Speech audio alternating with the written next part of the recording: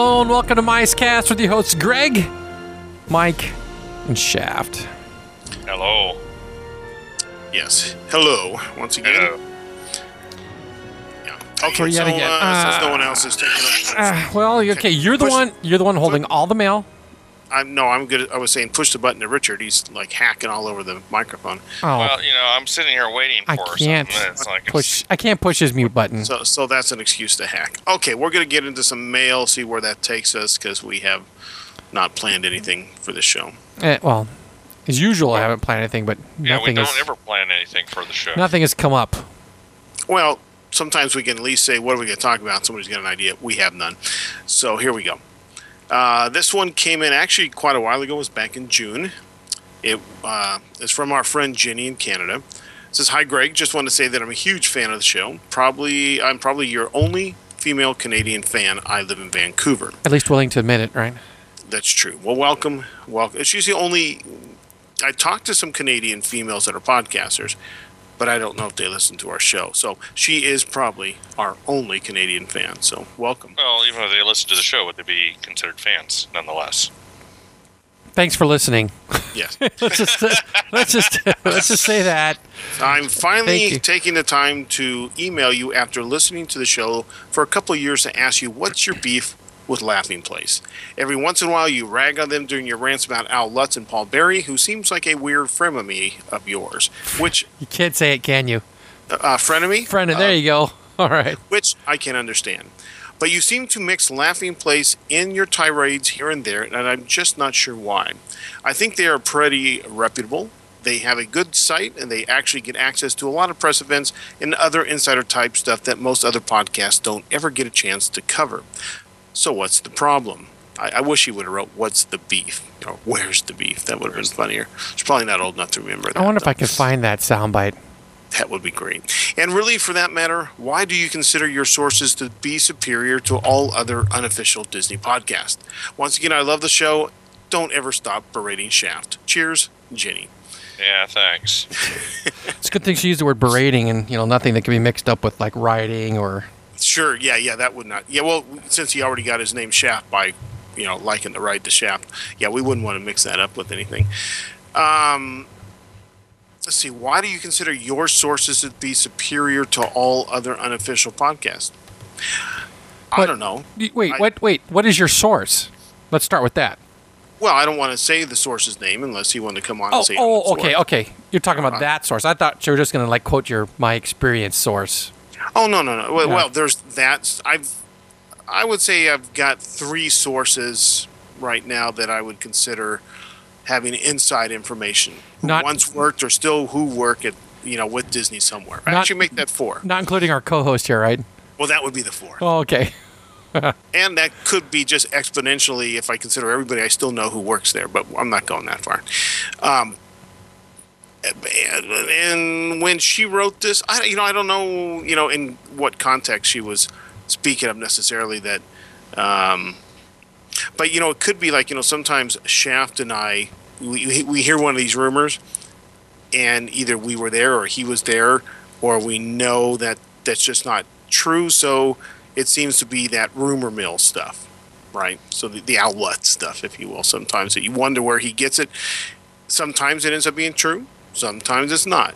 Well, you even mentioned that book by Koenig, Behind the Walls of the Magic Kingdom, where it was something that you were directly involved in, and you were saying how wrong he was on this part, he was wrong on that part, he was there because he's getting it from various different sources that just they're going with the rumor mill. Yeah, that wasn't the name of the book, but we know what you mean. Hey, as long as you know what I mean, that's all I care about. Well, the other night in class, we got berated for, making sure our, we're accurate, our sources are accurate, we don't slander, or, what was the other one? Slander, or, in fact, I need to look them up to find out what the difference. Oh, libel or slander anybody, because when you're broadcasting, unlike, let's say, websites and or cable, where they're not held to the same air quoting standards as broadcasting, you got to be careful of all those things. But whatever. Now, the reason I think sometimes Laughing Place gets mixed in, and I believe I wrote her this. I'd have to look up my... why don't I look up my response? Because I did send her a response. I believe part of the reason is based on their original podcast. Yeah. You remember that one? Yes. They were, well, in doing research before starting up MiceCast, I was trying to grab all the multi-host discussion type Disney podcasts that are out there. And I listened to Laughing Place. I listened to WDW Today. And I listened to when Nathan and Lou Mangello were still together. What did they call their show? I can't remember that. And the other day I was talking to somebody at Disney, and something came up about podcasting and how I knew Ryan, blah, blah, blah, blah. And he asked about that show, too. Whatever happened to those guys? They were much better when they were together than when they're separate. I'm like, oh, that's interesting. I haven't heard that before. So, but... I listened to all those guys, and then... But the early Laughing Place podcast was horrible. Beyond horrible. I mean, it was bad. Wouldn't you say? Yeah. No, they're in the sound effect, right? Every time they said the word splash. Yeah, right? water effects. They did a water effect. And it was cheesy. It was like the equivalent of someone who just discovered PowerPoint and using every single transition between every slide they did on PowerPoint is what it was like. Use a different one every time, right? Or it almost reminded me of two snaps in a circle, too. Oh, nasty. In living color, yes, I get the reference. I wasn't sure Mike did. I missed the reference. Say it again. Two snaps in a circle. Oh, yeah. Well, two guys on film, right? Wasn't that the name of it? Now, the website, I've heard a lot about, is it Doobie or Doogie? I forgot the guy's name now. I guess he was out here in California. He's moved to Florida. I don't know if they still do because I never go to their website. He offers like shopping services, I can go buy you this. And I'm not really sure how the markup works, but the guy, is he using his annual pass to get a discount, then mark it up? That would probably not be within the, I'd say the guidelines of the pass, but I don't know that he does that. But, if you're from, the Midwest flyover country and you never have a chance to go, or from Canada and you forgot to buy something, you want somebody to go do it, I guess that service would be great and you're willing to pay for it. If everything he's doing is on the up and up, great, fine. If you like that, that's good. But as far as a lot of insider information, I don't know. Some of the people who have kind of mined their contacts to the point of what they want to be press and they get invited to some events, more power to them. That's just not been our show. And, no. I'm not chasing that. And I know there's a whole hierarchy of Disney to get in there, their graces for press contact and, has to do with printed on air, blah, blah, on and on and on. Yeah, what Disney considers, valid. Right. And podcasters are pretty much at the bottom. They're way down there with amoebas and amoebas. But anyways, here's what I wrote. I said, thanks for writing. You're definitely the only Canadian who has written in for sure. I don't remember the last time we mentioned Laughing Place, but let me try to give you a frame of reference. I'm not sure how long you have been listening to MiceCast, so forgive me if I say something you already know. Usually when Mike and I make fun of Laughing Place is because years ago when we were researching podcasting, we wanted to make sure that we were not going to be doing something like everyone else.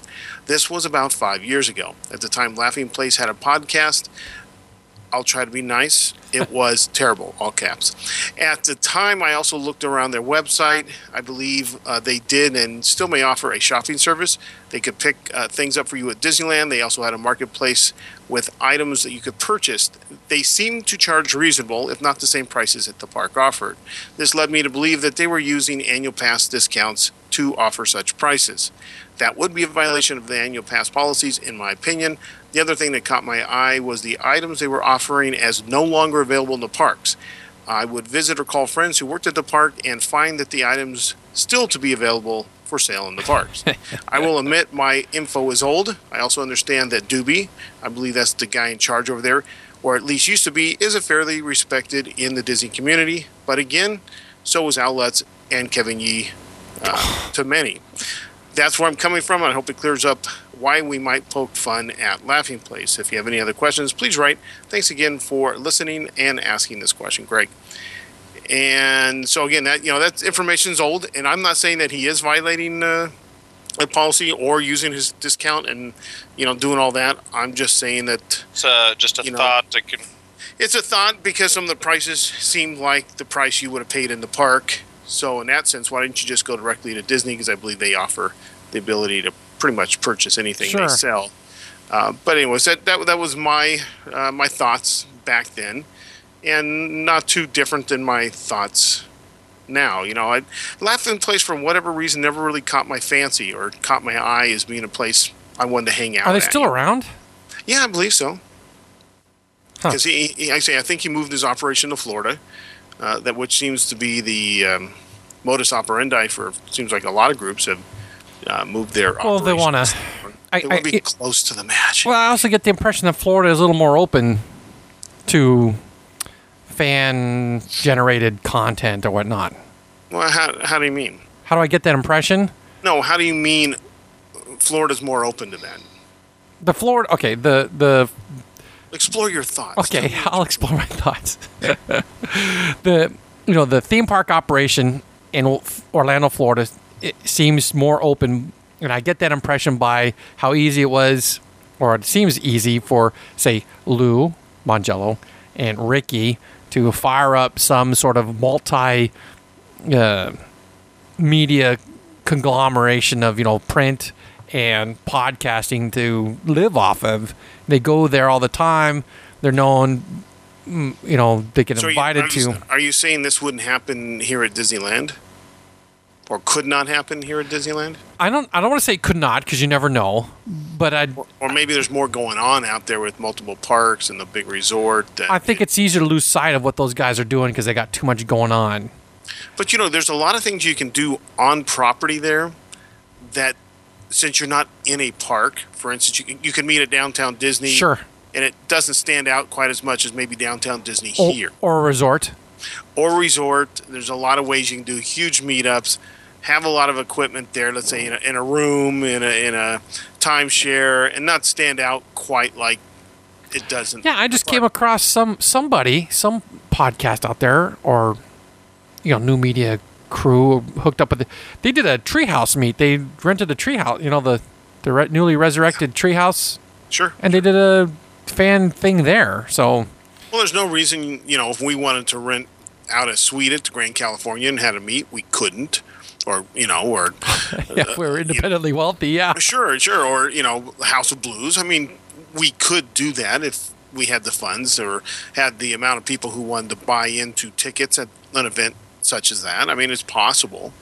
Like my instructor sent me an email the other day for a TriCaster. I'm like, yeah, dude, I know. I would love to have a TriCaster. But I was talking to a friend of mine just about. We couldn't get a TriCaster in the gate. What's a TriCaster? TriCaster gives you the ability to do a live broadcast. It goes over the internet. TriCaster is a software-driven video switcher. It's not software-driven. It's a box and a switcher combined. It's software-driven. The original TriCaster is. We saw the TriCaster at NAB when we threw our card in. It's a box. Right. No. It's software driven. You can buy those extra peripherals as extras, but you can also run it straight off of a computer. Portable live production. Huh. And how much are these things? Big money? They're telling you can save $2,000 on a purchase. So if you're going to save $2,000, I think it's around the $8,000 level. The software is about $3,700. Once you get the actual box with the switcher and the cable box and everything else, the peripherals, you're looking at about $11,000. A friend of mine just got one. Okay, here you go. I just sent you the email. Starting with pricing at $49.95 for education. So, if you're a school, you can get one for cheap. Yeah, see, a school doesn't really need. Well, like our school already has, full switchers and. Wow, look at this thing. Okay, so it's got that stuff. So what has it got on here? It's nice. It has built-in graphics. It can do a 3-camera plus playback coming in. It can run SDI or. All right, so small enough fit a backpack, live virtual sets, live stream, project and record your show. and small footprint. There's pictures of them here, and I see, shitload of inputs. See, you need to go to one of the NABs with us, Mike. Yeah. Speaking of, did you get your stuff turned in for CES? No, I'm not going to CES. Bums, I swear. Not going. Yeah. Sorry. I'm not sure I can, I don't have 5 weeks off a year to play like that. Oh my gosh. All right. So I just clicked on one. Yeah. $25,000. Full standard price. $28,000. HD portable live production. And it looks like it's got hooked up to a computer or some sort of monitor because the way it's.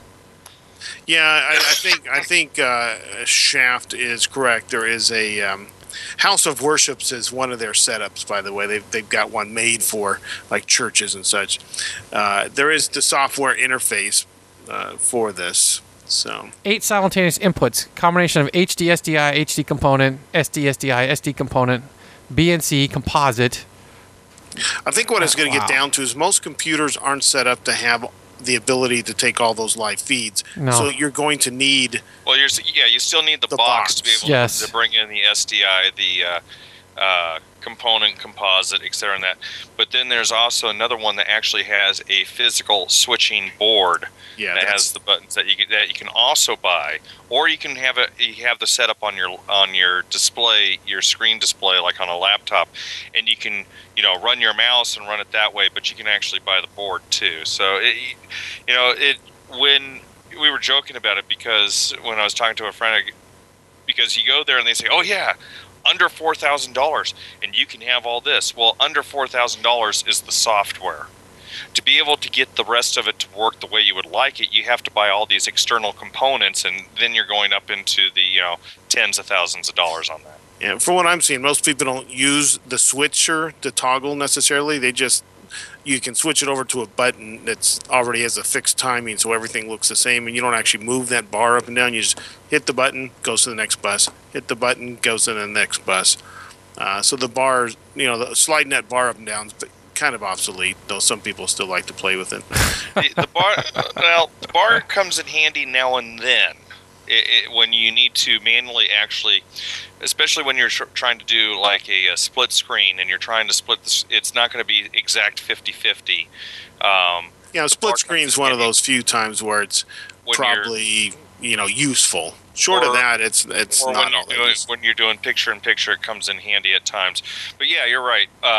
Most of the time, you're just using a toggle button where you have the your cuts and your transition rates already programmed in. I want to say that that T-bar that you'd pull helped make sure that the picture was synchronized. Because a lot of in the older equipment, you push the button, and you'd get a frame roll as the picture synchronized when it pops sources. I dealt with this problem. Well, the whole purpose of the switcher is you're getting a timing generator from your camera, yes. But sometimes generally it could come from a camera, but generally it's from an external source, and it's taking the video feed coming in from your cameras and your other sources, and it's putting its own timing into it so that it's already timing the pictures according to its. I don't want to say internal clock, because the switcher I just had a hookup. We are using a external timing generator plugged into it. So, but it does sync it up. But the bar is just there to make it handy when you're trying to manually override something on it. All right, moving on. Okay. I got to hear this at school 4 nights a week. I don't need to hear it again. Yeah, sure you do. It helps that I found a YouTube of the Where There's a Beef if you want to hear it. Oh, sure, why not? We know it's a big fluffy Talk to the manager. It is the manager. Where's the beef? He's putting us on. Okay, well, that only makes us one step above the old laughing place now. Yeah, that's right. Oh, jeez. Well, if I had time to, isolate just Where's the Beef. All right, so here's another one. I don't know if we've done this one. If we have, then maybe we'll revisit it. Actually, no. Before I do this, I want to get up to one that actually came into my email at IMW. But since the last show I did was a video show, and I need to plan another show. I don't know when it's going to be. That's going to just Fine, keep it for yourself. Move on to the next one. no, I'm not going to keep it for myself because it's got something that I have a thought on for this show. Oh, okay. Well, then share. So, I got to go to TDS last night after work. What's they T- have a Tokyo Disney. C. Okay. Okay. They have an after 6 pass that gets you in for 4 hours. The park always closes at 10 p.m. so people can make the trains. A different problem than they have here in the U.S. Oh, excuse me. I mostly went to see the shows because I expect to get back to TDS on Friday, and I've been on all the rides before. The shows were nothing great. They had a special Halloween show that you had to win the lottery to see. Since I won the lottery, I went to it. Wait, what do you mean by lottery? Do it in the park lottery to let you in, or? Yeah, it's kind of like a fast pass, but think of fast pass, but as a lottery. So I guess you put your name or slide. I'm not sure if you To use your ticket media, I'm scan sure. your card and then somehow you're notified you win. So I don't know, but it's a lottery, and I've heard this before, so nothing new there. Okay, so since I won the lottery, I went to it. I wish I had lost. Hey, what's the show? Well, Bravissimo? Oh, okay. No. If you'd listen. Oh, that's right. This- Halloween. Sorry. Yes. I did Don't listen. It just Don't be shaft. Okay. Hey, Second prize would be having to see the show twice. It's a typical shuffle and wave show, but with a masquerade theme. A lot of screaming in Japanese. By and large, the shows in Tokyo are not, in my humble opinion, very good. They're often done in a mixture of English and Japanese, which probably doesn't help. The fireworks are set off between TDS and TDL, and it's, by today's standards, short and not much. I have never gotten a Bravissimo. That's the one you were mentioning. They have this fire tower and water ship that goes back and forth to music. I find it hard to be emotionally involved. They are supposedly about to replace it with a new version of Fantasmic, so going to the shows were a bit of a bust. Once the shows were over, I went on Journey to the Center of the Earth twice and Indiana Jones once. I came away with a new appreciation for Journey to the Center of the Earth. The queue is much better than I remember it being. Perhaps in the past I was too focused on getting onto the ride part of the attraction. This is just an amazing amount of detail in the queue, much more than, say, Indiana Jones at Disneyland. There is so much rock work and props, little details like drill marks in the rocks. It's a double queue similar to Tower of Terror, and both queues are full of details. The ride part is just okay. It's basically test track vehicles dressed differently. They have a slow part, most of the attraction, which is a dark ride with mostly very simple effects, followed by a very short time when they accelerate you to high speeds with a couple of drops. Carl's the electrical engineer, the old youngest TI guy and all that. So not impressed with the Halloween water show. Not impressed with their shows in general, which is, we have. For the last 5 years, we've been putting up with Florida shills. And a lot of people think we're California, shills. And I think there's a new class of some of our ex-Florida shills who have become Asian shills, mostly Japanese shills. Asian shill's nice.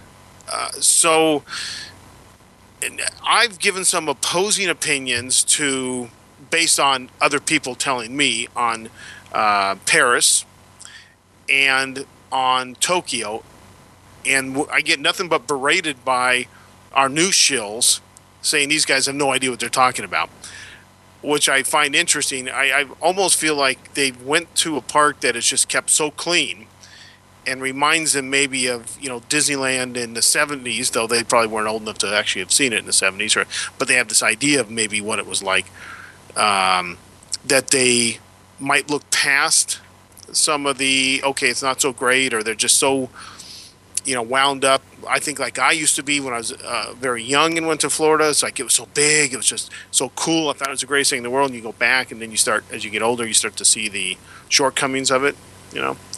So that's the only reason I really wanted to read the email, is other than our two Tokyo shills, I'm hearing less and less or more and more from people who think less and less of the parks, saying they're good, but they're not as good as everybody's making them out to be. You know, I still want to see them. Definitely want to see all the parks someday. But anyways, that's the only reason I wanted to read that email, because with our new shills out there, they're thinking it's the greatest thing in the world. Well, you know, but their stance on why it's the greatest thing in the world is because, you know, Oriental Land Company spends money, unlike. Well, yeah, I realize that, but you know, here's a guy that's saying, yeah, the rock work and all that crap was great, but the ride was so-so. You know what I'm saying? So I'm trying to keep all that in perspective. Oh, the show was so-so. Now he's saying he hasn't seen Vermisio, or whatever they call it, but what I'm hearing from some of the other ones is their shows are so great. And now I'm hearing some other ones saying they're okay. Wait, I haven't heard a whole lot about the shows being great. I've heard about the theming being great. And I still think this is all based off of maps, of course. And I've always thought this since Tokyo Disneyland opened. That park is arranged oddly, and maybe it's a cultural thing. It's like they tried to take the best of Disneyland and Magic Kingdom and make a new Magic Kingdom with some, you know, mixing some areas up. It just seems oddly arranged. Yeah, it's kind of elliptical, right? Or like it's kind of like a squished oval. Well, it's not that, but it's like the relationship to, like where Pirates is. I'd have to get a map out to see what it sees, but where the mansion is to Small World. Now, over time, other things have gone in to kind of separate some of those, but in the the first 10, 15 years, they just seem like to have odd, link ups and visual sites, and they're I don't know. It just seemed odd. I've never been on the ground there. Tomorrowland seems a lot like Florida's. Open and vast, not a lot of detail, but it's got that kind of 70s look at what the future might look like. A lot of white concrete and clean and all that, but not a lot of substance. Anyways, clean white concrete. not again, not having been there, it's only based on photographs and maps. Yeah, well, you're right about the people of. Okay. No, we're trying not to name names, right? But I think that the part of the people that go to Tokyo and think the park is the best or whatnot are also people that enjoy the whole culture, the culture as a whole. The culture as a whole kind of speaks to them. Because that has come up in usually their descriptions and how. Yes, I would say that is true. So, which begs the next thought: would they be as enamored of it if that whole thing was picked up and dropped in Florida, or dropped, somewhere here in the United States, where the cultural aspect of the park is removed, and everything else stays the same? The theming, the rides, the shows. Okay, forget Florida. Let's say they picked up Tokyo Disneyland, and they put it in Nebraska. Put a Midwest park in. Would that park, as it sits today, stand up compared to Disneyland and the Magic Kingdom in Florida? I don't think so. It's my personal opinion. Now, Tokyo Seas, I think that could stand alone on either coast in connection with either resort, from what I've seen in photographs. Now, some of the people have told me that some of the attractions aren't that great. They kind of draw you in. They've got a lot of great theming, but it's an okay attraction. So I don't know. I would really like to experience it for myself and seeing if, the artist guy is just too picky, or the other ones who like the culture, too lenient.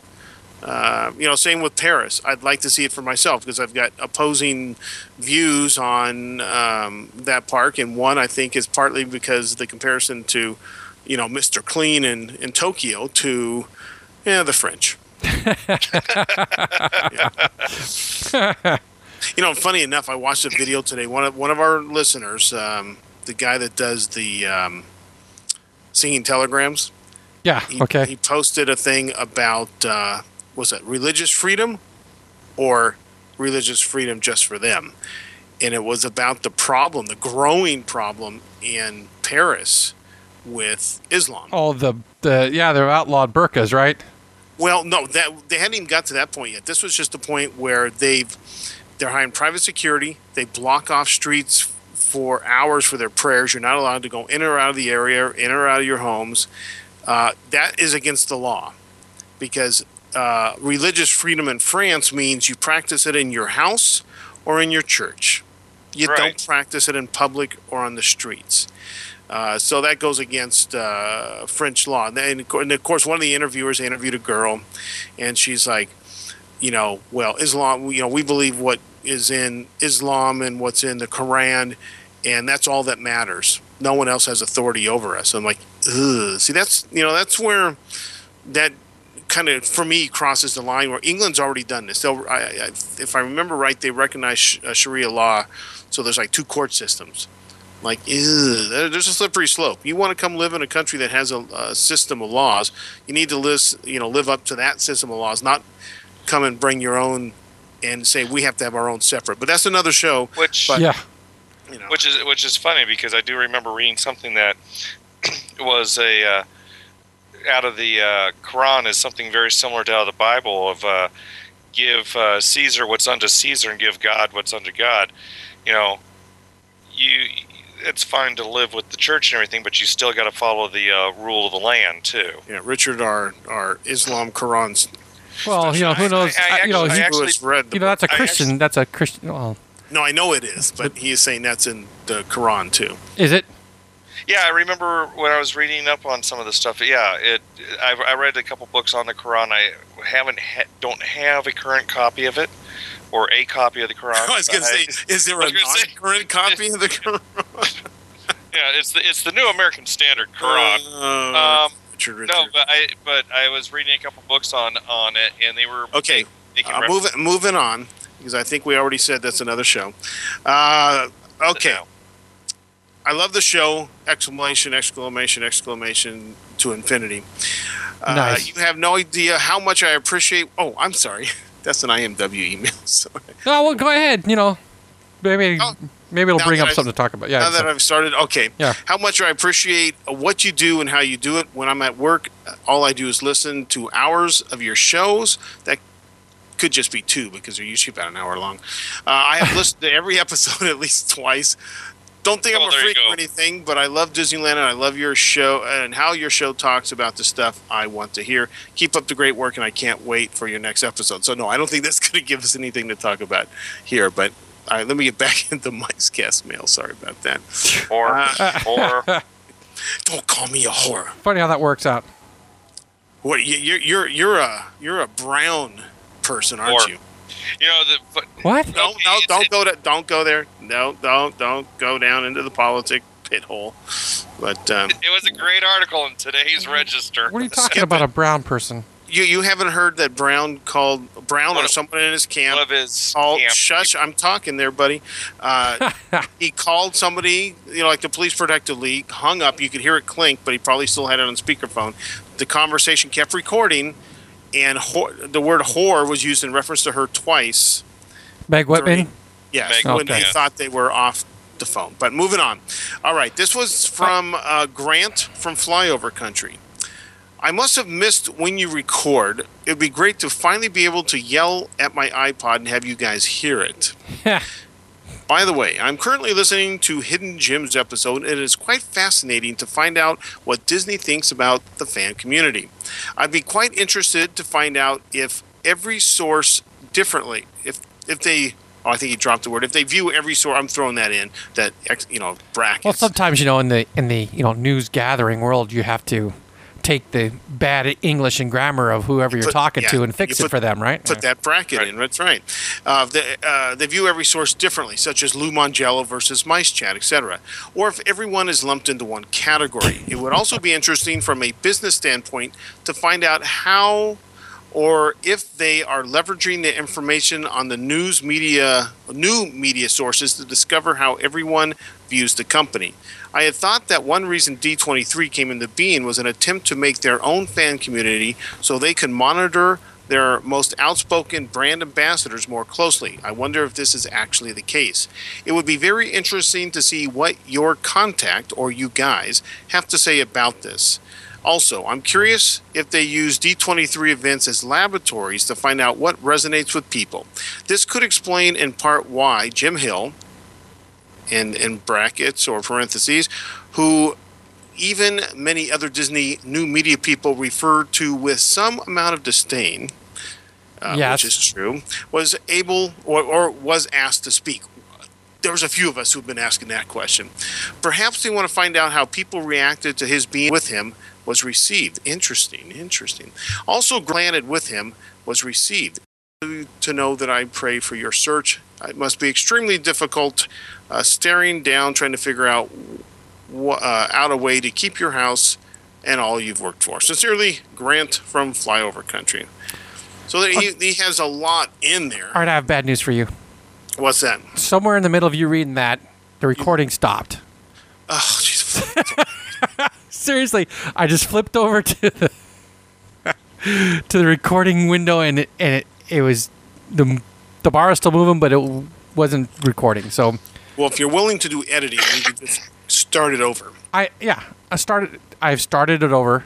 No, I mean, I could start the whole thing over. Yeah, go ahead. Start the letter over. All right, so I'm going to read for the second time, which sometimes is the better time, an email because the recording stopped. Exactly. So the sound engineer wasn't quite paying attention. I don't know. I must have hit the space bar by accident or something. Excuse me. Yeah, see, and then we got that extra color commentary to go with it. Yes. Oh, yeah. That is some, great commentary that we just couldn't have lived without. All right. I must have missed when you record. It would be great to finally be able to yell at my iPod and have you guys hear it. I think he's referring to our sometimes Ustream shows. Yeah.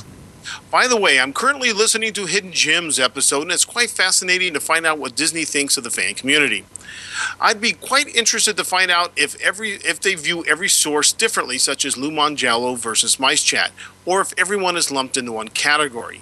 It would also be interesting from a business standpoint to find out how or if they are leveraging the information on the new media sources to discover how everyone views the company.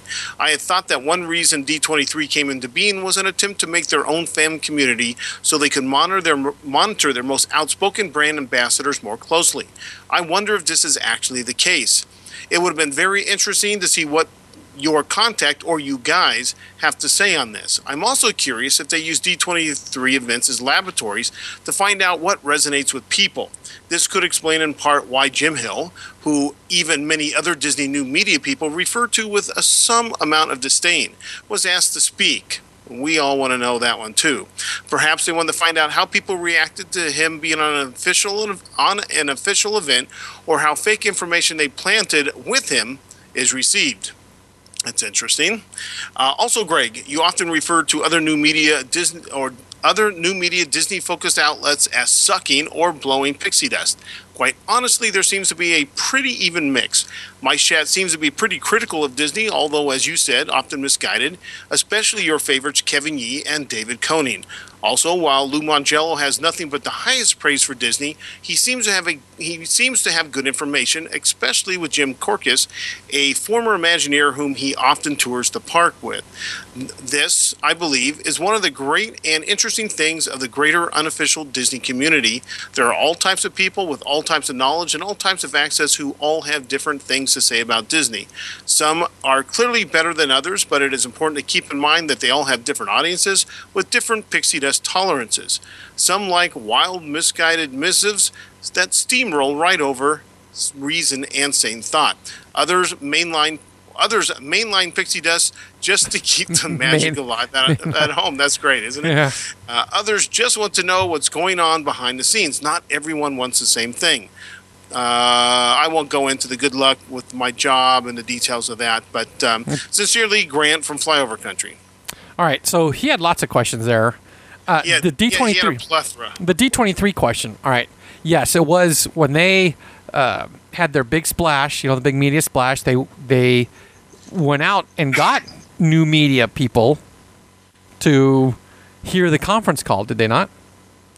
One of my former podcasts was on that call. So, Yes, they position it as D23 is the new online community for Disney fans, and it's the official online community for Disney fans. But when you get into it, D23 is not an online community. No, it's more like a selling place, Yes, a place to book tours. It's yet another storefront. It's right? a marketing. It's a marketing. It's yet another storefront.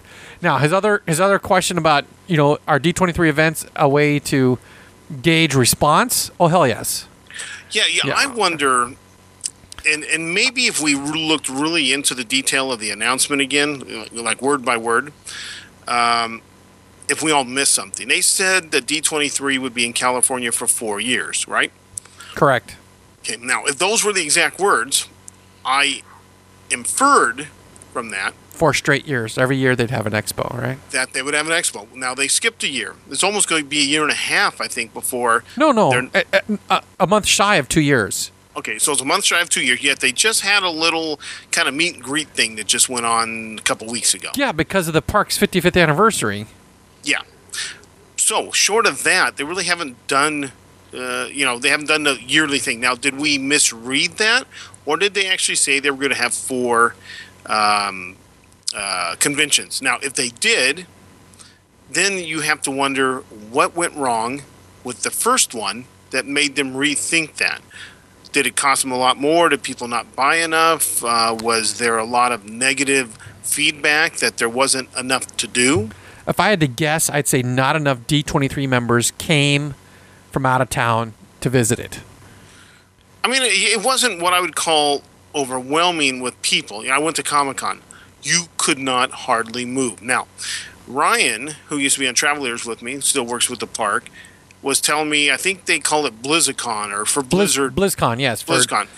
He said the first time he went, similar to D23, a little smaller maybe in size as far as the space used, but now it's the full bottom floor and it's packed. So it took time to grow.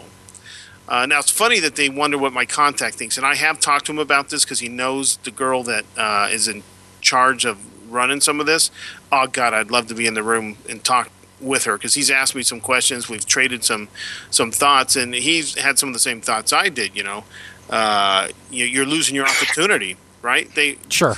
The longer they go, the more people forget about it. And then you log into their website. It's not really a place for a community to exchange ideas. It's a place to read what Dave Smith has to say. It's almost like taking the old Disney News magazine and putting it in to the web. And then, of course, they have the magazine. Now they have different memberships where you don't have to get the magazine as part of the membership, which really was the large cost of the membership. It's not really the community that I think a lot of the communities were worried about that would put them out of business. So in some ways, you might say Disney's been friendly to the unofficial ones by not putting them out of business with their own forums, but they have offered stuff that the online communities cannot offer, tours, sure, special events, things of that nature. That draws all those online communities to come out and do something. Like Lou Mangello came out and had some meets. Well, here's a funny thing is that, you talk about they could offer things that the unofficial ones can't. Have you seen some of those things they offer? They cost like $200. Well, some of them are expensive. Some of them sell out within minutes of it being offered. Yeah, some of them are good deals. You get something for your money. A tour, a backstage, a little, like a roped off private area to, have snacks, whatnot. But really, $200? I don't know. I know. In a lot of ways, it's like also expanding on annual A-hole people. Right? What's an annual pass holder get beyond being able to come in X amount of days for the money he spent? Right? He or she immediately has a deal on his annual pass. No matter which level they pick, if they come enough time, they will get a great value. Sure, they get their money out of it. Yeah. Yeah. But in addition, we'll have this little thing here or this little thing there, which usually you have to purchase. It's not free. Doesn't come with it. It's an additional. So what is D23 beyond being an annual pass holder? Not a whole lot. There's a website. You can buy some exclusive merchandise, not unlike an annual pass holder, where you can buy exclusive merchandise. Oh my gosh. You know, so Okay, what? I just jumped onto the D23 website, right? I haven't been on it in All a right, while because well- I'm not a member anymore either. Well, so you know, the little scrolling picture thing across the top. The first thing is Secretariat, right? It shows, you know, the word Secretariat and the front, Sure, the horse head, and the jockey, right? Well, down below is a picture of John Malkovich and Diane Lane standing in front of that poster, right? But only 3, 4, 5 letters are showing, what is it? Is it sec? and it comes close to spelling, you know, a non-politically correct term. No, Oh, I guess I'll have to. you'll have to go to it. Go to it because it's not a politically correct term that it's almost spelling out there. You're just one letter short. Anyway, Okay. So it's d23.com for everybody who wants to know. Well, d23.disney.go.com. Okay, but wait. Now I see Secretariat, so I need to click into Scroll that, or down. No, just scroll down, Keep scrolling. and you see D Society. Ah, You see what I'm talking about, right? They didn't go full retard. No, they didn't. It's funny. I had to double check. What the heck is that? And then I That's see, funny. oh my gosh. Whoever cropped that picture wasn't paying attention. So so they've added. Let's see, Walt Disney Archives, Expo and Events. Disney Geek. Now I haven't seen Disney Geek before. I don't remember seeing that one, but That's a podcast. Hi, I'm Jennifer Lewis, and you're watching. It's Pixie Dust stuff. Is it their podcast? D23's, yeah. Download Disney Boutique. Geek podcast. Who the heck is this lady? Boutique 23. Yeah, it's like it's just an extension of their website too, with a lot more merchandise and some exclusivity. Blah blah blah. Hi, I'm Jennifer Lewis. She's and Jennifer you're Lewis. watching Thanks. D20. And they're probably every one of them's probably different. I don't know. It looks like they've got a guy that does it. I don't know. Got Untitled Parade. New Scheduled for Pixar January Parade 16th. by I can't yeah. wait. All right, so Yeah, this guy's full of pixie dust. So, moving on back to our email. So, yeah, I really, and believe me, some people at Disney want to know why Jim Hill was on a panel for an official event. That scuttlebutt was questioned quite a bit. So I don't know. okay, where did he become? I don't want to say famous, but where did he gain his notoriety? Isn't this the guy that would go to? Well, he's got his Jim Hill Media. But didn't he? He's got a website. Wasn't he the guy that would go to the annual shareholder meetings and gain microphone time and ask crazy questions? I don't know. I know he did the tours. He got busted at Disneyland for collecting money for tours. Got kicked out. Now, if it wasn't for the classes I'm taking in broadcasting and the whole libel and slander thing, I would say some other things that I have heard that would really make me question why Disney even associates with them. And maybe I'll mention it when we go off air. Okay. There seems to be some questionable past with him, but he has gained, some kind of notoriety. But what I noticed with his podcast, he went on with Nathan Rose. I don't know if I haven't listened to Nathan's show in a while because, quite frankly, I haven't listened to any podcast since I got laid off. I think I went back and checked out one or two Geek Briefs just to see what they were up to. But when the last time I listened, because Nathan emailed me, asked me what I thought of his new partner versus his older partners, which one was the Pixel Magic or Magic and Pixel guys, and I forgot who the girl was from. But Jim Hill seems to be all about name dropping, not unlike Dave O'Neill when I met him. The difference, though, with Jim is he has no problem name dropping when it works for him, but in other cases, he doesn't want to name drop. Similar to what I was doing earlier, I guess, but he really makes use of that in his podcast and talks about all these power lunches he has and people he sees. Almost makes me feel like he knows where the dining spots are close to the studio, close to Imaginary, where people go to eat. Okay. And he sits and hangs out. That's what it kind of made me think. Well, he was sitting there and he saw these people, overheard, tried to talk to him. I don't know. I'm speculating. But, Well, I know he crazier was things on have happened, by just hanging out and waiting. I don't know if it was last year or the year before. He ended up being on a panel at Comic-Con. And at the end, I was told that everybody was like, who the hell is this? How did he get on this panel? He will never be on a panel again. And then he was on the panel at D23. And I'm trying to remember if it was the El Grupo or the I went to one of those, the late night where they were showing the movies. Yeah. I went to two of them. I went to the El Guapo, which after seeing that, I'm glad I didn't go see it. But then I've been told by other people it's a great documentary, but that's not what I thought the film was about. And I'm mixing it up now. I'm not sure if he was at that one or the one for Darby O'Gill and the Little People. I had never seen Darby O'Gill and the Little People, to the best of my recollection, on the big screen like it was meant to be seen. So I wanted to go see it. Interestingly enough, it was still square. I forgot it wasn't in widescreen. So that was a little odd to see. I can't remember. Well, I can remember the last time I saw a film in a theater that was 4:3 was the reissue of Snow White about 15, 20 years ago. Wow. They had restored it. They showed it to Lincoln Theater, and they showed it in its original format, the 4:3. Do you remember the joke that came out on Siskel and Ebert when they were talking about the restored version that was re-released? No. Where they were a lot of the movie theaters, because they didn't have the matting on the right and the left. The pillars, yeah.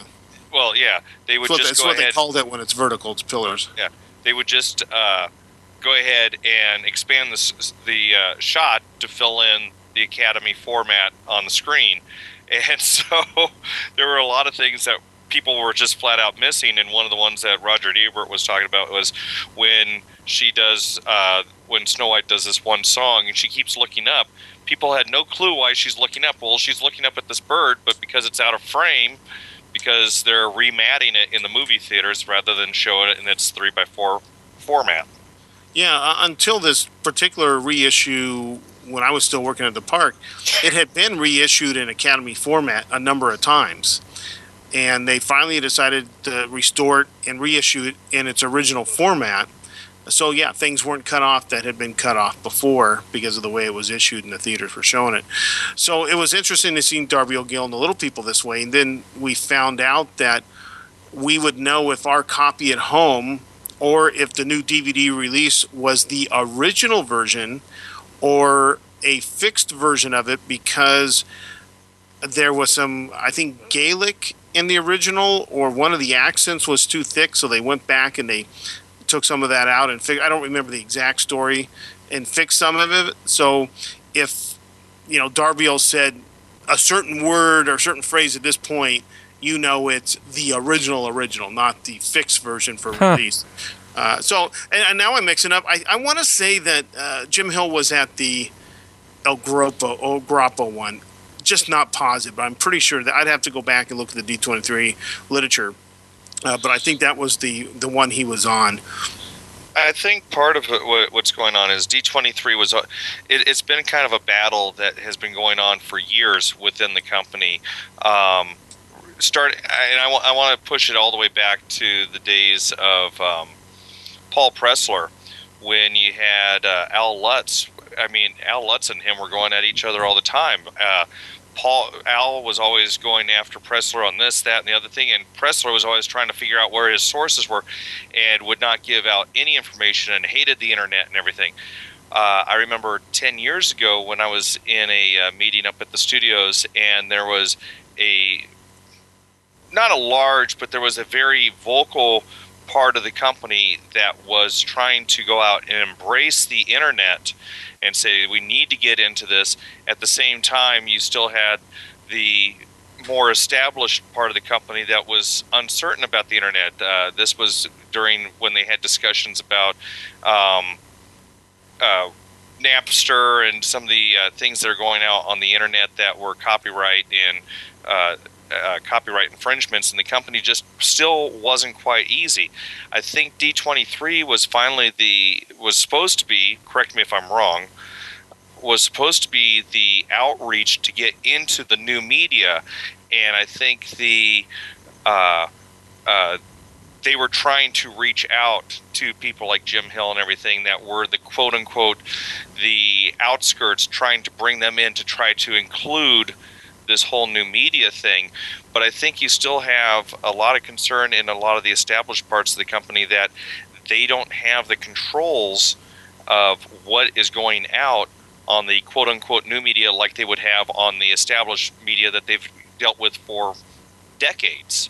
And I think you still have this they're not quite sure how to handle it. And that's why you kind of have this more marketing thing than anything else on the D23. Well, all right. If D23 is supposed to reach out to new media, then they didn't tell anybody that was manning any of the, booths, right? Not the booths, Right. but the displays and exhibits. I mean, shoot, we went in there, and I remember being fully impressed with the Hong Kong Disneyland, expansion that they're doing. Their version of the mansion and their, Grizzly River Run, mixed with the Country Bear Jamboree, mixed with Expedition Everest, that attraction. And we were trying to get people to talk, and we were telling them we were recording, and they're like, I don't think so. Well, Yeah. I don't think D23 was meant to reach out to new media at all. Quite frankly, it was meant to reach out to the fan base and take back the control. I think that's the way I understood it. I mean, they made an announcement to a lot of the new medias, and of course, what was the discussion after we all heard that recording? It's like, what's that going to mean to us? If they start doing all this stuff, will that enhance us, or will it take it away from us? And of course, people who are thinking a little more long term, thinking that we still have stuff to offer that's different and something Disney won't do. But also, Iger's supposed to be this new media techco guy that is willing, and I've heard once, to release films on DVD practically at the same time they're being released in the theater. So he seems to be very techy, but yet we haven't seen a lot of what I would consider tech coming out of the company yet. Yeah, no, Well, it's not caught up. That's what I'm saying. It's you hear some of these, like I said, one I remember a couple of the, shall we say, very vocal debates that went on. Those were 10 years ago between new media and established. I don't want to say the established media, but what their established norms have been compared to using new media and using internet. And it was just a whole brave new world back then, and I think you still have a little bit of that battle going on, that you have one element that wants to really get out there and start trying to do some of it, others that just aren't quite sure the controls or lack thereof. One side wants to reach out and try grabbing people like Al Lutz and Jim Hill and try to bring them into the fold.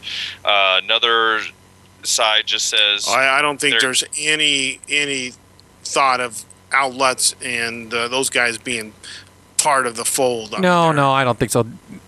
Al Lutz and them would love it, but ain't gonna happen. No, I think you might be a little misguided there with all good intents, Richard. But I think those guys have, written their path, if you will, and it's not going to be with Disney. It's going to be the antithesis, and I think a lot of the new media in general, that unfortunately has become their role, though so many have won access. And as much as you might want to think Lou Mongello and some of these guys have access, it's not what I would really call mainstream access. It's still elevated. It's still elevated over... Oh, no. I think it's elevated, but I wouldn't say they're exactly in... Now, I haven't listened to Lou in a long time. I mean, he's got his books. I have no idea if they're doing well or well enough, or, I've really never discussed that with him when we've talked about, stuff that we do, and it's really none of my business unless we became a little closer where I could, expect to, get some mentoring or something from him, if you will. But a lot of what I hear, you get interviews with a lot of ex people. I don't see, unless I'm missing something, because like I say, I don't listen to the show, I don't see a lot of current people. Like, no one's getting access to Iger or the number 2. Does anybody even know who the number 2 is anymore? No. Richard, you should. But That's okay. a good question. But even the people that I know who the number 2 is with the Parks and Recreation is Tom Staggs. Okay. He's the one that answers directly to Iger, and everybody else. and is in answers charge to of him. theme parks, right? I say that, that name sounds familiar, but you know what I'm saying? The new media guys aren't getting that kind of access, but a lot of them are getting access to guys who used to be there. I mean, my one contact in the company would never go public. I mean, he'll talk here and there, but there's most of it, it's not exactly like it's oh yeah, go publish that, please let everybody know I said that. It's a friendly relationship, and things come up now and then, and I have to exercise some good judgment on what I say and what I don't say. Now, some of the ex guys that I've met, not a lot of good judgment needs to be used because they're free to talk about whatever they want, unless they have some non-disclosure agreement that is in place for a certain amount of years, which sometimes happens on executives when they leave. But I don't know. I don't think they're really embracing new media. I think they thought they would replace some new media, but either no one inside understands what blogs are or how to set up community forums and stuff. I don't think Disney really understands the new media or the social networking thing that's going on. They have the park blog, they have the Disneyland blog, they have the Walt Disney World blog. Okay, that's right. They have the blogs, but they don't really have a blog. Doesn't. But it's 3 or 4 people that post to it, right? One. Yeah. It doesn't really create communities per se. You get some of those people who just have to make a comment, right? But you don't have a community in forums carrying on things with a Disney moderator, making sure it's negative, correct. Whatever. But now they're trying, right? The Disneyland people, they'll post on their blog, which goes out to Twitter, by the way. I don't know about Facebook, but they'll say we're going to have a meetup inside California Adventure for Toy Story. I've seen a few of those. I haven't done any. So the first 30 people that email us will have this free event, and they did it for Toy Story, and they did it for what else? They just do it for recently World of Color. And not only did they get to see World of Color, in the private VIP viewing area, but they got to talk to the show designer as well. That's cool. And that was not. You didn't have to be D23 for that. You didn't have to do anything. You just had to be paying attention and catch when they announced it, because it sold out in like 3 minutes. But they're only taking 50 people. And one person that went, was a guy who answered and he lives in Virginia or whatever. And, he hopped on an airplane just to go do it because he could. That's pretty dedicated to do something like that. Yeah. And not everybody would, find it, within their means to do that. But that's pretty cool. But and you have to. Those are the kind of things you have to look at it every day. See, I don't wake up every day and think I've got to go to. See, that's a big difference, I think, for all of us here. We literally don't start our day like Tigger does, Tigger RPH, and hit every media outlet, every scanning blog for Disney. To see what's going on. It's I have more going on in my life, even when I was working, than looking for a job or doing what. It's just I love Disney. I love most things about Disney, but I'm not that wrapped up in it. And that's the big difference why, people like Lou, and I have nothing against those guys, even Ricky, we make fun of these guys sometimes, but I have nothing against what they're doing. And they work hard at what they do. I mean, Ricky, he's got his magazine going. He's got a company that makes lanyards. It's not an easy thing to put together. Now, are all these guys socially all together? I don't think so. Some of these guys are social misfits. But, there are a certain amount of people that probably enjoy their kind of misfitness, that some people are like that. And they're relatable. They can relate to them. They're relatable to each other, yeah. I know a lot of the Disney people inside Disney react with a little bit of kind of standoffishness. And probably in a lot like we did, Richard, when annual passes first came in, because there immediately became this entitlement thing.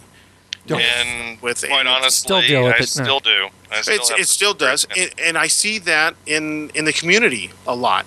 There are some who, because they have been able to garnish a certain amount of notoriety in one way or another, celebrities as some like to call them, have made some a little big for their britches. Yeah. You think? Now, Who is are you there talking about? No, that you could pick. There's a plethora of names you could go through. Now, the funny thing is, there are some who think their britches are big, or they're big for their britches, but they're really small potatoes. But they like to feel big, and more power to them Also, I've got over a long time ago trying to be the guy that breaks the stories. Who cares? It's just not going to happen. Well- I don't put that kind of time into it. If I wanted to and wanted to be that guy, I probably could, but it's not that much interest to me because I go through spells when I'm like, who cares what's going on Exactly. at Disney? Or what they have going on doesn't interest me. Right. I'm going to go down to the beach. I went down to the pier the other day to do some video, and I got rained on the pier. Luckily, I was somewhat prepared with a rainproof jacket to put over my cameras. I have other things in my life that I enjoy. Some people literally don't do anything but Disney-related stuff. No vacations unless it's to a Disney property. I'm not that way. No, neither Yeah, way. I like to go as much as I can. Don't get me wrong. But even I can go to Disneyland sometimes and thinking, why did I drive over here today? But this plays into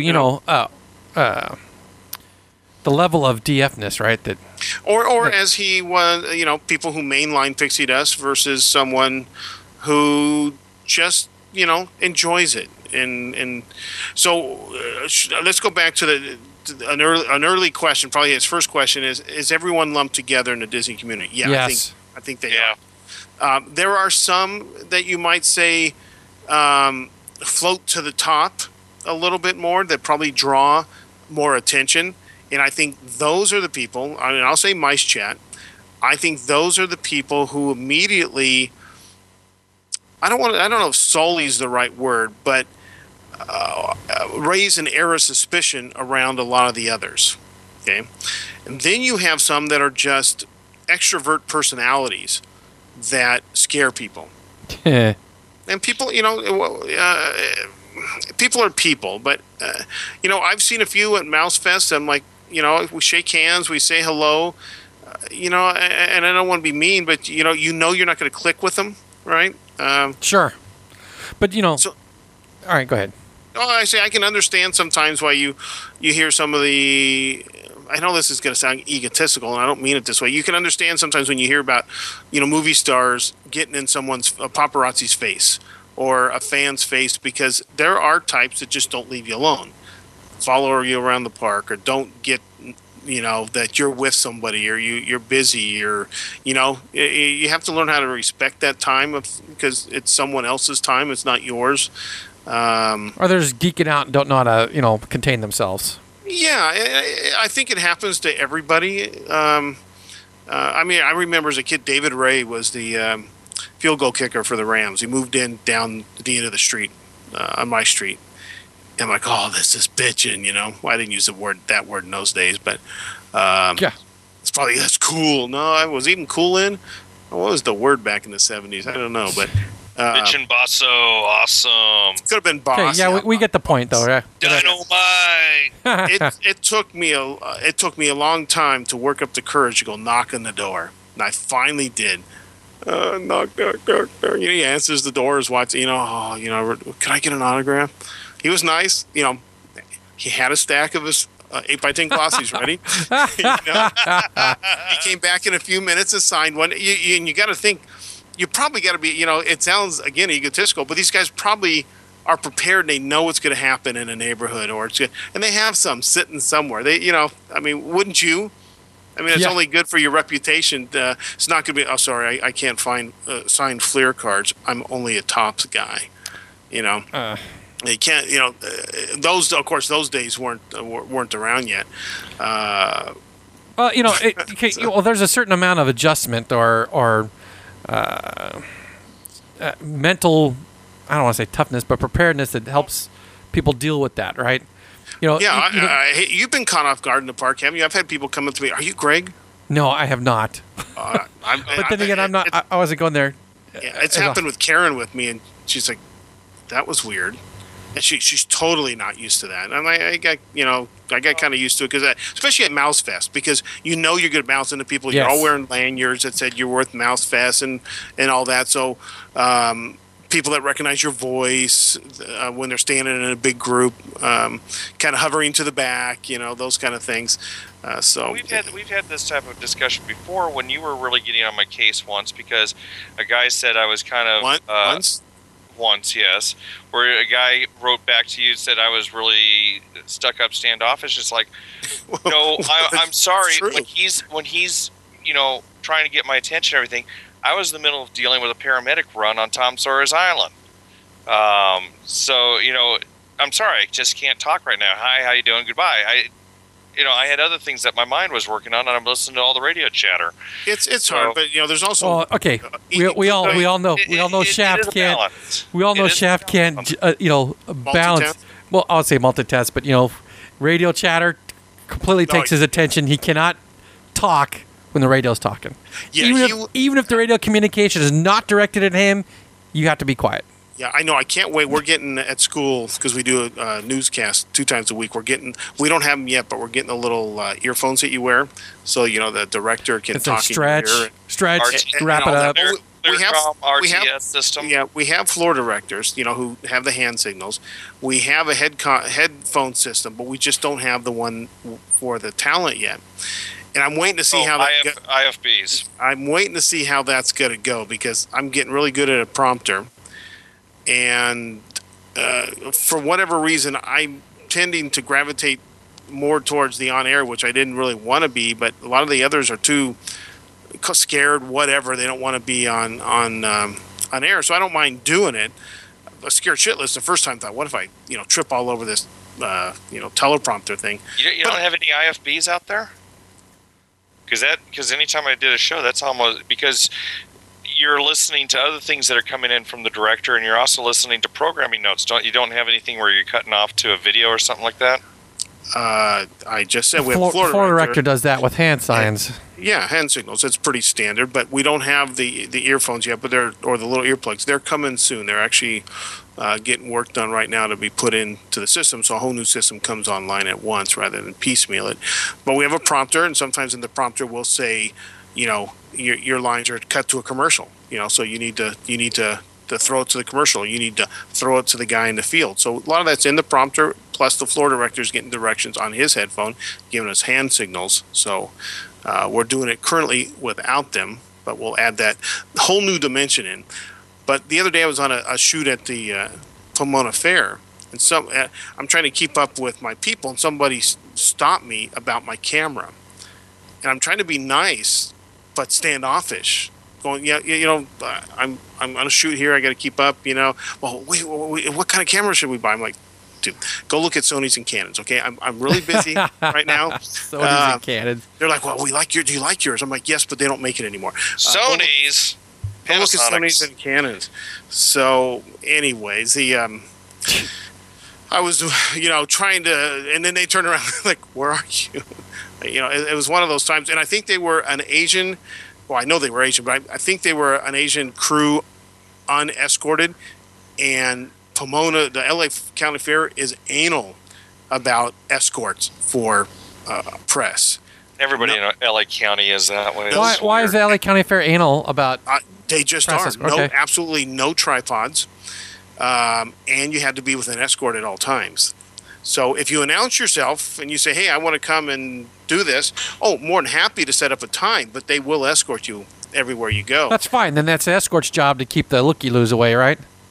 Well, it wasn't a looky-loo so much as I think it was an unescorted Asian group, which Richard knows what I mean because he runs into these all the time that don't check in with the proper people, and I think it's just a cultural thing that, they just assume that they can come in and do their thing. Yeah. So going back, yes, everybody's kind of lumped in. I don't know if I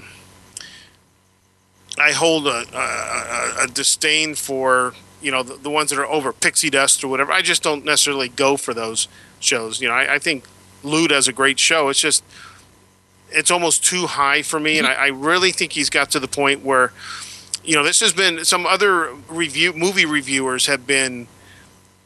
And not just in the Disney world, but in general, have been considered shills because they don't say negative things, and it's all that like not truth in advertising thing, but they were starting to say that you need to disclose if you were receiving things free, let's say from Paramount.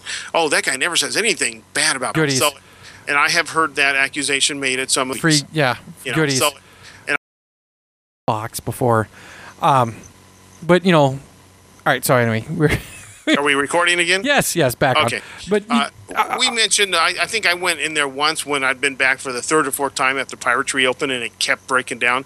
And I didn't go in and complain. I just say, man, I keep coming back. It's just not like I live a long ways away. But, at some point, it seems like you could offer something better than sorry, or, And they were real nice about it. And I like I say, I didn't bitch.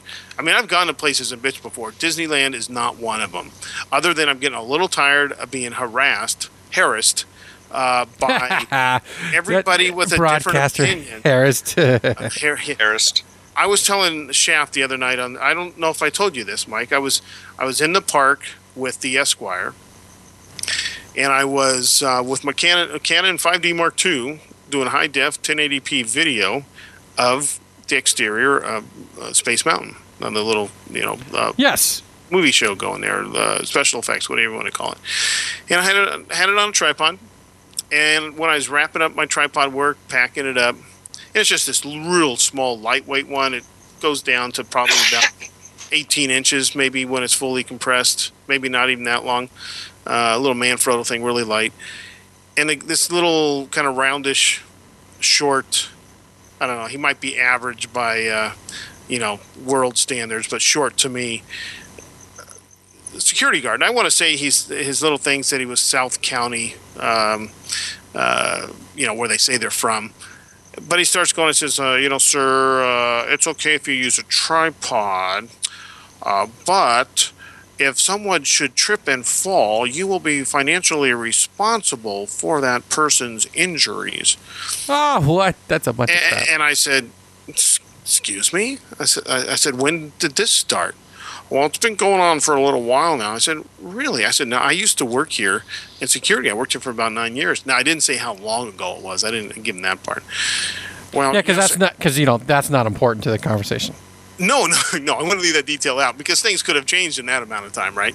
But I'm like, really? I said, I know some of the security guys in the daytime, and they've never told me this. And oh yes, this is a new thing. And then he started something about professional equipment. I'm like, well, what makes it professional?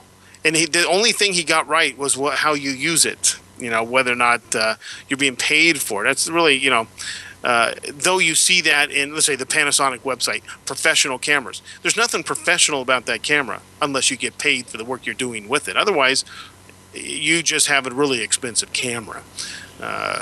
Now, professional level cameras usually have features that lower end ones don't, but in theory, once you get paid, that makes you professional. Correct. I could be a professional iPhone camera person. I mean, if you really wanted to do that kind of stuff, if you got paid for it, that would make you a professional, right? Correct. But anyway, so I was a little put out because now I've been told, my flash is too fancy. Fancy was the word the old hag used. My lens was too long. I'm like, thanks for noticing. I've been told about every story, and no two people can tell you the same story. And what security is telling you versus what bag check hags and guys tell you, it's like it would be impossible to get the same story twice. One day a girl asked me, is that professional equipment? I said yes and kept walking. her jaw dropped and she started to say something and I just kept going. It's the non-unified theory of dealing with whatever. Yeah, right? There's no standardization. I doubt anybody gets trained. I think some are just a little overzealous. You hear a slight little thing in conversation about, we don't allow professionals to take pictures. And then their mind works a little further and they put their own spin on what they think professional is. Or someone said once, man, I wish people didn't carry those long lenses. Why do people need those white fluorite lenses in the park? Because I've even heard Richard say that. Why should anybody need one of those? Well, because I can afford it and I want to. That's why. And not all the fluorite lenses are white. Their new HD cameras and video, they're like the old XL or GL, which were white with the fluorite lenses. The new HD ones are black and fluorite lenses. But anyways, it's if I can afford it, and that's my, the way I take my snapshots. If it's your hobby, it's my business. How I use it. Now I don't see myself bringing in a Sony DSR 300 in the park. with all these 2XL connectors and the big DV tapes. And, I mean, that looks like I'm out there for a shoot. But if I'm bringing in something reasonable, like a 35 millimeter digital SLR, I feel like I'm getting harassed for no real reason. In fact, even the Esquire started saying, I think I might be putting words into Matt's mouth, but I think our conversation went something like, I think your liability ended when you walked in and they didn't tell you couldn't walk in with that. Yeah. And they didn't stop you as soon as you set it up. Exactly. That's probably when their liability. Since he told me he'd been standing there watching me, because he says, I noticed you stayed close to it. You made sure nobody, tripped on it. Liability's pretty much gone there, I think, on my part. So, just out of curiosity, you grabbed all the cycles of the projections on. I believe I grabbed them all, yeah. All right. We stood there. We stood there a long time. Interesting enough, though, their little photo shoot girl who was, I kind of moved into her spot when she pulled away. She had these cool little, they're like little half domes, and they had little LED lights around the perimeter, and they have their tripod sitting there. They kind of hang down. Each leg had one, so you could kind of see it, Yeah. You notice a lot of people walk with their head down. They're not really looking where they're going. And for small kids and stuff, that would be nice. But anyway, so I've been harassed once again over my equipment, and it's really getting. Okay, so you've learned to say harass instead of harass. No, it's. What? I've said it off and on for a long time. He's trying to be a Brit. What other? Actually, that's actually the correct way to say it. It is. Yeah, most broadcasts say harassed. They should be. That is the correct. What's the other one that? There's another word that people say wrong a lot. I haven't taken the vocal coaching class. The broadcasting school should break you of. Huh? What'd you say, Richard? I said. Besides foyer. Flare? No, foyer. Foyer. It's a foyer. Yeah, well, that's a French word. Yeah. I'm talking about an English word. There is a vocal coaching class that I have not taken yet. It's like an extra class you can take. It's mostly for radio, but the broadcast, TV broadcast people can take it too. And one of the girls took it, and she had this long list. She goes, okay, how do you think you pronounce that? I was probably 50-50 on all these words. I'm like, really? That's the way you're supposed to say that one? Did the word advertisement come up? It might have. Okay. I don't remember. I mean, it's a couple months ago when she showed me this list. So I've been thinking about taking it.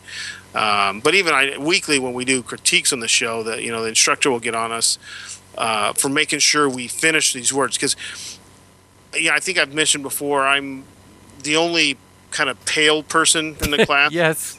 And there are cultural diction issues. That's the only way I can kind of put it. Where certain cultures like drop letters, pronounce a little differently, and that one, he was getting on one because she was Hispanic. So we got in an argument about she didn't like white guys and tried to explain the whole European connection to her heritage. But yes, we talked about that one. But she would say he would emphasize that we're in an English-speaking market. It is L.A. But ask your wife to say L.A. Now, she's a little more Americanized. Coconut's the term we use. Coconut. That's the first time I've heard that. Right? Brown on the outside, white on the inside. It's like a banana, right? Yeah. But she said L.A. more like L.A. That was Greg at MiceCast.com and Mike at MiceCast.com. Anyways, I can't left out of it. I can't say it the way she does, but it had a very ethnic tone to it, and we were trying to, and a lot of that comes up sometimes where they might say the word might be burnt, but all you hear is kind of burn, and they don't get the into it, or D's are dropped sometimes, and he said you got to make sure you emphasize these things, and because it can easily be mistaken for something else, When you we can get into the whole Ebonics thing, right? Yeah, very funny. But anyways, so let's see. Anything else we really need to cover on this particular email? I don't think so. I think we pretty covered much it to death. Sure. Yeah, I mean, and he's right. There are podcasts for everybody, and not everybody's. Yeah, that's one. Yeah, he did almost answer his own question at one point, where.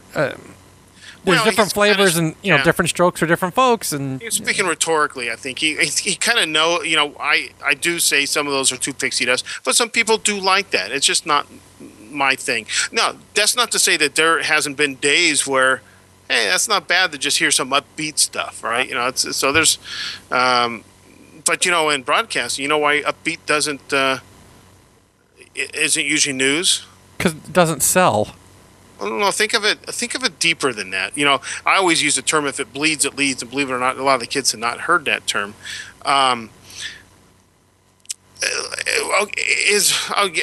Okay, wait. All right, so let me see if I can. All right, so it's not that it doesn't sell. All right, so it's deeper than that. Then there's empathy issues. Well, no. Okay, think of it this way: what if you try to think about what the definition of news is? Okay. What is news? And I told, hey, I've heard this thing about news is actually the four letters of north, East, west, south. Yes. That's he laughed at that. No, that's not it. Is crime up or is crime down? I don't know the answer to that question. Crime is technically down. Okay. It doesn't, you know, the reason something is talked about is because, well, let me put it this way. He says, if crime was the norm and it wasn't talked about in the news, you should be worried. Not everybody gets gunned down every day. Not an airplane doesn't crash every day. A 30-car pileup in the fog doesn't happen every day. It's new. Correct. Okay. It's news. If those things happened every day, it would be time to worry. Okay, now, babies are born every day. People die of natural causes every day. You know, those aren't as newsworthy unless they're around some Celebrity or celebrity, maybe, because it's really not new, right? So most of the time, and I've thought this for a long time because, you know, Karen's all paranoid. Oh, you don't want the kids shouldn't ride down the street or shouldn't go over here. I'm thinking, I grew up just like riding down to the park or whatever. Well, so you might get snatched. Okay, don't you know the percentages are you get snatched by somebody you know? I mean, it's a high percentage. except this last week, Okay. two separate incidents of just I know. freaking random dude grabbing kids off the street. But you know how, I mean, the possibility of that is so minute. Yeah, Do yeah, you it's- want yours to be that 1%? Hell you know? no, hell no. Yeah. You've been with those arguments, I'm sure, with the old lady. Or young lady. Yeah, I forgot you're much older than her. Richard, too, I think. But Robbing the cradle. that's right. Oh, yeah. Yeah. See, at this distance is not so much, right? Yeah. Oh, yeah, Because exactly. we'll both be in our 40s. All right, so if you're both in the same decade, is it really robbing the cradle? So you kind of get where I'm going, and part of the reason I always say to Karen is like, you know, we have instant access to this stuff now. That doesn't mean it's happening more or certain crimes are up or down. You just know it right away. You know, most of the time, you know, when we were kids, you didn't know it till the next day or in the paper the next day. The late news might have caught it, but there was so much production time to get a lot of that stuff on the news. You didn't have as much breaking in. I remember when we had the big earthquake in '71. It was excruciating, I think, to get some of this broadcast on the air. I mean, I forgot Paul Snyder was sitting out in the parking lot. I think it was. He didn't want to be in the studio. And Well, what's funny is, you know, they break in on regular scheduled programming to tell you, yes, you just felt an earthquake. Thank you. yeah. I know. yeah. But so it's kind of on those lines. You don't talk about something that happens every day. Now, there are human interest stories, but it's not necessarily considered news. News is stuff that doesn't happen every day. It's new, is the way he's twisting it or portraying it in his teaching. And to me, it makes sense. Well, that's because good. it isn't. So, That's good because, you know, It's good that it's making sense. if it to you. didn't, then, you know, you'd be paying for. well, waste yeah, of well, that. And if it's not, you know, it's like typical school. You got to kind of please the professor to get your good grades, right? Yeah. But it does make a certain amount of sense to me. And there are sometimes he'll say things like, I've got issues with the whole, you know, First Amendment, but yet in broadcasting, you don't say certain things because it could leave you liable, because it's not that you have the bully pulpit. That's reserved for politicians. But you have let's say, a professional responsibility, maybe, because people make huge assumptions, which shows you how dumb people are sometimes, that since you said it on TV, it must be true. They say there are statistics that show many people believe comedy to be true. And I said, i.e., Saturday Night Live during any election cycle where they intend, like with Sarah Palin, you cannot tell me that they weren't intentionally trying to ruin her. She was an idiot for going on the show. Some shows make no bones about it. And unfortunately, some people start believing the stereotype, and the comedy is being true. So the responsibility of and I don't want to say journalists because a lot of news is not journalists. It's in fact, BBC makes this distinction, or a lot of European news. And reading your news tonight will be or is. They're news readers. They're not journalists. Yeah. We have talking heads. A lot of them aren't doing their own research either, and throwing their personal opinions on top of it. And that's hard to write, and not because I want to do that a lot, and I don't. I hold back. Just the news, just the facts, just the information. I'm not going to make up your mind for you. And if you remember the guy, the bomber dude, at the Atlanta Olympics? Oh yeah, the security guard that ended up. He was not, and he sued, and he won big. So they were liable. So you have to watch. That's why they always use alleged. I know John and Ken always laugh. Why will we have to say alleged? Or we know the guy did it, and the cop pulled him over because he saw him do something, but he's alleged to have done that because he hasn't had his time in court. Correct. I'm like, what about the court of public opinion? Don't mix up First Amendment rights with broadcasting here, because yes, you can say things, but you're also in a position of power and authority being on TV, and you have to be careful about what you say because you could be liable. You could slander, you could do all this stuff. So sometimes I have a hard time with that because I want to be able to say what I want, but that's for cable. Yeah. That's for new media online, where they don't have the same rules as broadcast. But when you're broadcasting, why is that? Because you're licensing the airways from the federal government. Right. Correct. And cable's not licensing crap. Correct. Right. It's a finite spectrum that it is very finite. And it's supposed to be quote unquote within the public interest. So yeah, you have a different set of rules. That's why there's so many hours of children's programming and a television network is supposed to provide. Well, some of that went away in the 80s with the deregulations. For instance, you had to give, if you did a story about let's say the Republicans, you had to give equal time to the Democrat. You don't have to do that anymore. A lot of that is gone, but you're still licensing the airways. Oh, and the other thing is you had to provide an X amount of news. So news was a loss leader. You had to do it for your license. And that was in the public interest. That was in public interest. Sure. But you don't have to do that anymore. That's also why now you have hour commercials or infomercials. Yeah, but why do you could only do a 30-second commercial. Now you can do a minute, a two. Oh, we can do a whole half hour. Okay, so if news is a loss leader, okay. No, I'm just saying it was intended. It was a public interest that you had to do to be licensed as a broadcaster. Okay, yes. So when it's not required anymore, why do they still do it? Because now it's a moneymaker. Yeah. For who? For the local affiliate, right? Because all right, we're selling advertising. Well, okay, let's talk about. Well, why are we talking about this? Let's get back to Disney. Well, I was gonna say. I'm sorry, I went off a big tangent. Okay. If you want to go down, you go ahead and say what you said. I shouldn't stop you. I said my piece. If you want to, I was just going to say that,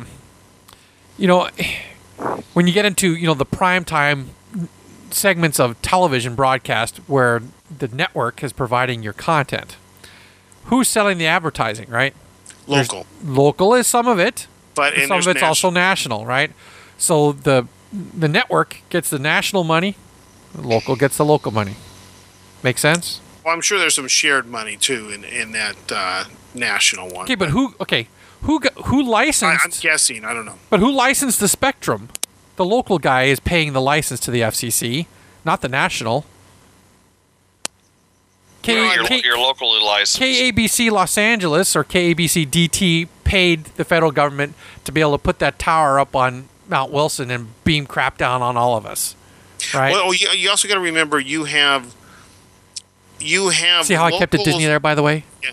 You have locals that are not affiliates, and then you have affiliates too. Remember, so some are directly owned by the national. And then you have the network owned. Yeah. Okay, so yes, I see what you're saying. You're right. KABC Los Angeles is owned by the network, right? It's owned by Right. ABC, right? Right. But WNYS or whatever out in middle of New York State is a local affiliate that just pays. All right. Right. Or subscribes to whatever network they want to and puts their Yeah. programming on the air. Yeah, exactly. So, all right. So, how are we doing on time for the show? 1 hour 35, so we can wrap it anytime we want. All right, let's wrap this one. So we'll just mention that we're not on any of those spectrums, so we can Yeah. pretty much say whatever we damn well please. Yeah, well, Well, we're not offending and- anybody. We're 5 people are listening, maybe 6, so who cares? and the people we are offending probably don't listen anyway. So Yeah, that's right. So they're not being offended. It's the And whole most of those people think we're such a small potato. No one's listening the whole- anyways. it's the So whole they're tree. probably Right. the tree, Yeah. the tree falls in a forest thing, right? Right. Does the water ripple when a duck farts? I don't know. All right. So, I'll say goodnight. All right. Good night. Good night.